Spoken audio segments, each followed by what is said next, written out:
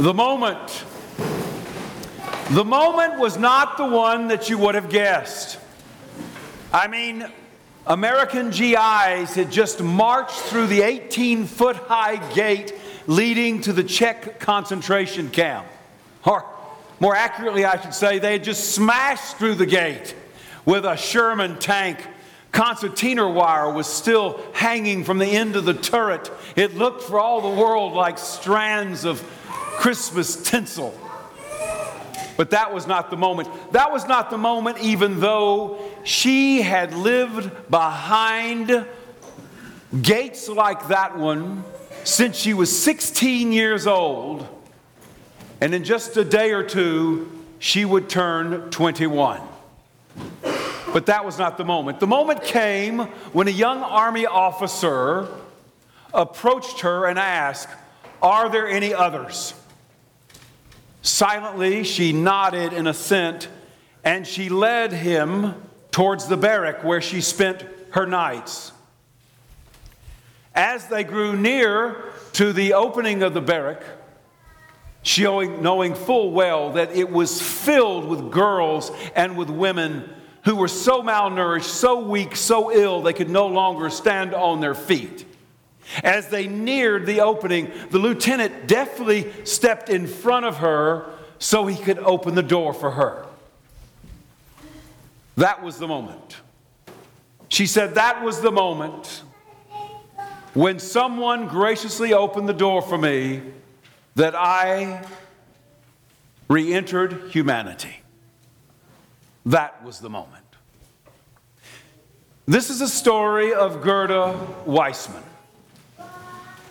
I only know the story because Debbie Hepburn told me the beginnings of it. And then she directed me to the United States Holocaust Museum's archives so I could hear a senior Gerda Weissman tell her own story. I can tell you that it is at the same time horrifying, mesmerizing, and hopeful. I obviously can't tell you much of her story tonight, but did you know that when these women and girls were rounded up, incarcerated, and tortured for the totality of World War II, they were made to work a full shift in, let's say, a steamy armaments factory during the day. At night, they were made to work another full shift in a freezing meatpacking factory. And as the Allies began to close in on Germany, seeing that they had not killed them yet through exhaustion, the Nazis marched them along the entire span of Germany. And when they reached the Czech border, they had started off with 430. When they reached the Czech border, 125 were still alive. When Gerda entered those 18-foot-high gates, her best friend, Hilda, from infancy, died in Gerda's arms. And prophetically, I think, Hilda looked up at her dear friend Gerda, and these were her final words: "I beg you to live just one more week.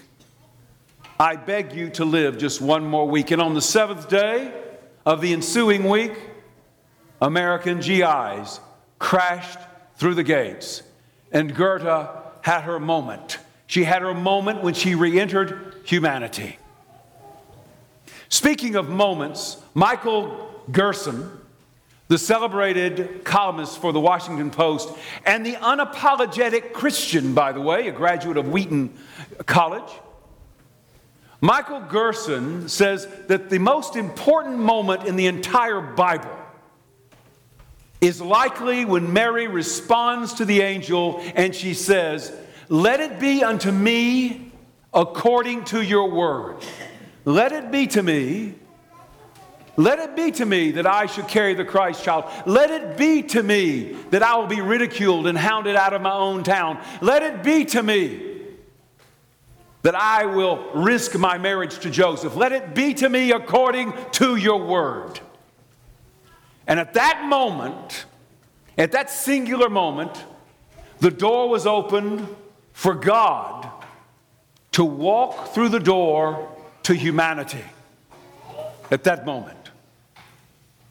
And I want to attest to you this night, brothers and sisters, and those that I hope will become my brothers and sisters, that Christmas is not an isolated moment in the biblical story, nor is it an isolated moment in yours and my story.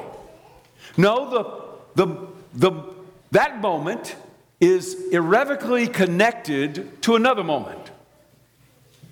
And we live between the two. The first moment, as Gerson has rightfully pointed out, is the incarnation.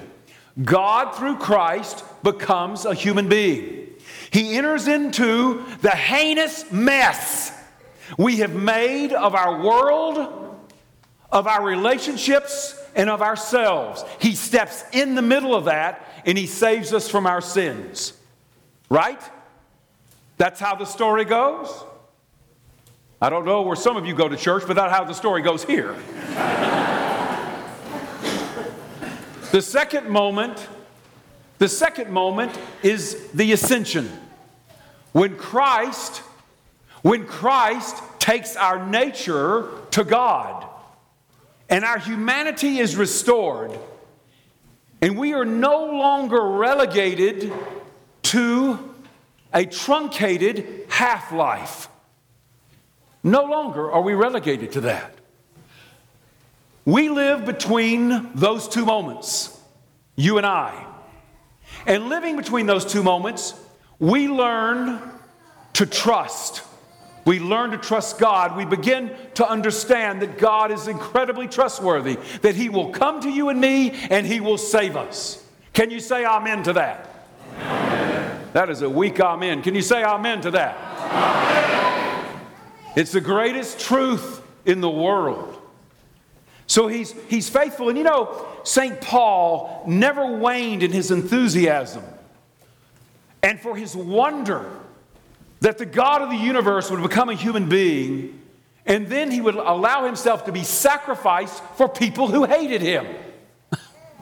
Jesus Christ is sacrificed on the cross for people who hate Him, including you and me at times. And so in response to that, Paul, late in his life, and it's probably his second to his last bit of writing, he makes this very curious statement. It's in the latter part of the 11th chapter of Romans. God has consigned all to disobedience so that He might show mercy to all. I see some of my members of my Romans class nodding their heads. Thank you, Jess Mayfield. You know, God has consigned all to disobedience so He might show mercy to all. You say, well, that's not just a curious statement, Pat. That sounds like an unreasonable and a totally un-Christmassy statement. But it's not. Here, on this most holy night of the Christian year, probably second only to the night before Easter, on this night, I bet you that there are those in this room, including the big mouth who's talking, that has grown weary of our cleverness. That we've come to the end of the charades we've been playing, and we're tired of all the false starts and the bad endings. When that occurs, Christ walks through the door to our life. When we get sick and tired of all that, Christ walks through the door to us. You know, I love the last book of the Bible, the Revelation of St. John, because it reminds me so much of the world in which we live. The people to whom John is writing are disconsolate. The culture looks like it's going to absorb the church. Rome looks like it wants to erase the church. And Jesus, in the 3rd chapter, the 20th verse, says this: "Behold, I am standing at your door and I am knocking. I am standing at your door and I am knocking." Why?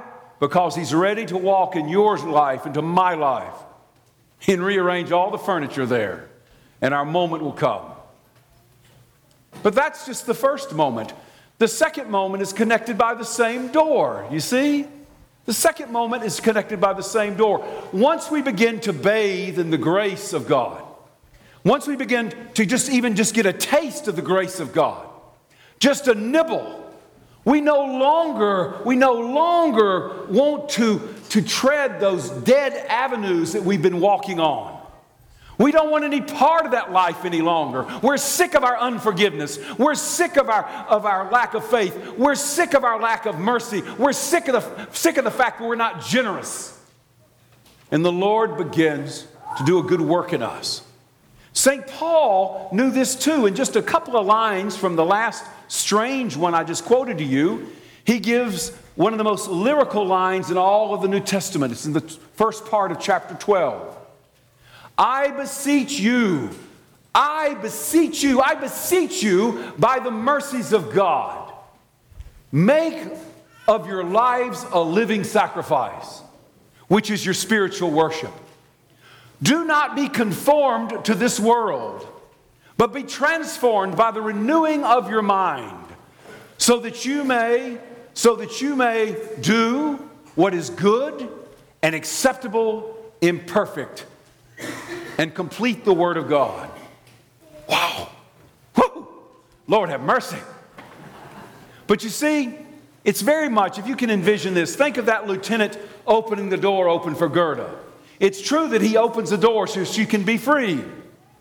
But he also opens the door so that she can live a full life. That's the way it works with us. When Jesus opens the door for us, it's not just that we're saved from our sins. That's just part of the story. The other part is we can live a completely transformed life. We're not relegated to that old life any longer. Now, if you talk about a Christmas present, that's the one I want. Unwrap that one tomorrow morning. That's the one. And let me tell you something else that happens to us when this occurs. We begin to realize that God is not just kind of doling out His grace in little bits. Oh, you've been a good boy, I'm going to give you a little bit. Oh, you ma'am, you've been good, I'm going to give you a little bit of grace. That's not the way it works at all. We begin to realize we're swimming in an ocean of grace. That grace is the fuel of the universe. And so that when we are generous and merciful and forgiving and altogether loving, we become part of the glue of the universe. Anything else is an aberration. It's just aberrant behavior. We swim in an ocean of grace. This hit me in a particularly vulnerable place 2 weeks ago. For 20 years, for 20 years on the second Saturday of Advent, this parish church, many of you, host a luncheon for the poorest people in San Antonio. They come from all over, but mainly from a 3-mile circumference of this church. And they come to have a fried chicken dinner. Nobody in a good church can say no to a fried chicken dinner. They come for a fried chicken dinner. They come for an array of desserts that you make in your kitchens. They come so they can sit on Santa's lap.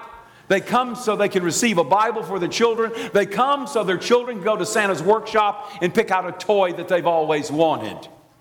Kay and I came to just see how things were going. And we walk in the door, there's 250 people there rejoicing that someone cares. 250. Children running all over the place, people talking, people being loved on. And in the bunch of 250, I saw a senior, one of our girls, who's a senior in college. In fact, she's got about a 3.9 at this point. She's brilliant. And I've known her since she was in 8th grade, so it was great to see her. And she was all afire, pure lights. You know, when someone's just filled with the Spirit and so happy. And I said, oh my goodness, why are you here? She said, my grandmother called me. I understand that. My grandmother's still calling, and she's upstairs. And I said, oh, well, what I didn't know was this part of the story. That young lady pays her way to go to college by managing a retail store every day of the week. And on that particular night, she needed to restock the shelves with her team. What her grandmother could not know is that when the grandmother said, please meet me at 8:30 to set up Santa's workshop, the young woman was working till 2:30 in the morning. 2:30, she finally closed the lock on that retail store up north of North Star Mall. But at 8:30, she was right there with her grandmama. Why? Because sleep deprivation, exhaustion, none of those things can compare to the grace in which we swim. That little girl had grown up with her grandmother and with her mother and her father in this place, and she knew the gift of grace in which we swim, in which we bathe, is worth more than anything. Nothing compares. And she knew that if she gave in to the love of Christ, she would live in Christmas all the time. And so she was up at 8:30 and she was radiant. Her moment had come. And her grandmother, by the way, was all smiles. And what about that lieutenant who opened the door for Gerda Weissman? His name was Lieutenant Kurt Klein, I learned from the archives. Lieutenant Kurt Klein. His mama and daddy had made tremendous sacrifices so that in the mid-1930s, he could come to the United States. Their sacrifice was the greatest because they could not come, and both were executed at Auschwitz. But Kurt Klein, overcome with gratitude for the country that adopted him, joined the U.S. Army, and he was in the liberating force that opened that concentration camp in Volé, Czechoslovakia. He says that when he saw Gerda, number one, her hair was completely white from malnutrition, completely white-headed. She's not quite 21 years old. She was only covering her body with rags that were filled with lice. She smelled like a sewer. And she weighed 68 pounds. And Lieutenant Kurt Klein said, the moment I cast my eyes on her, I loved her. And in 1946, they married. And they walked through the door to enchantment.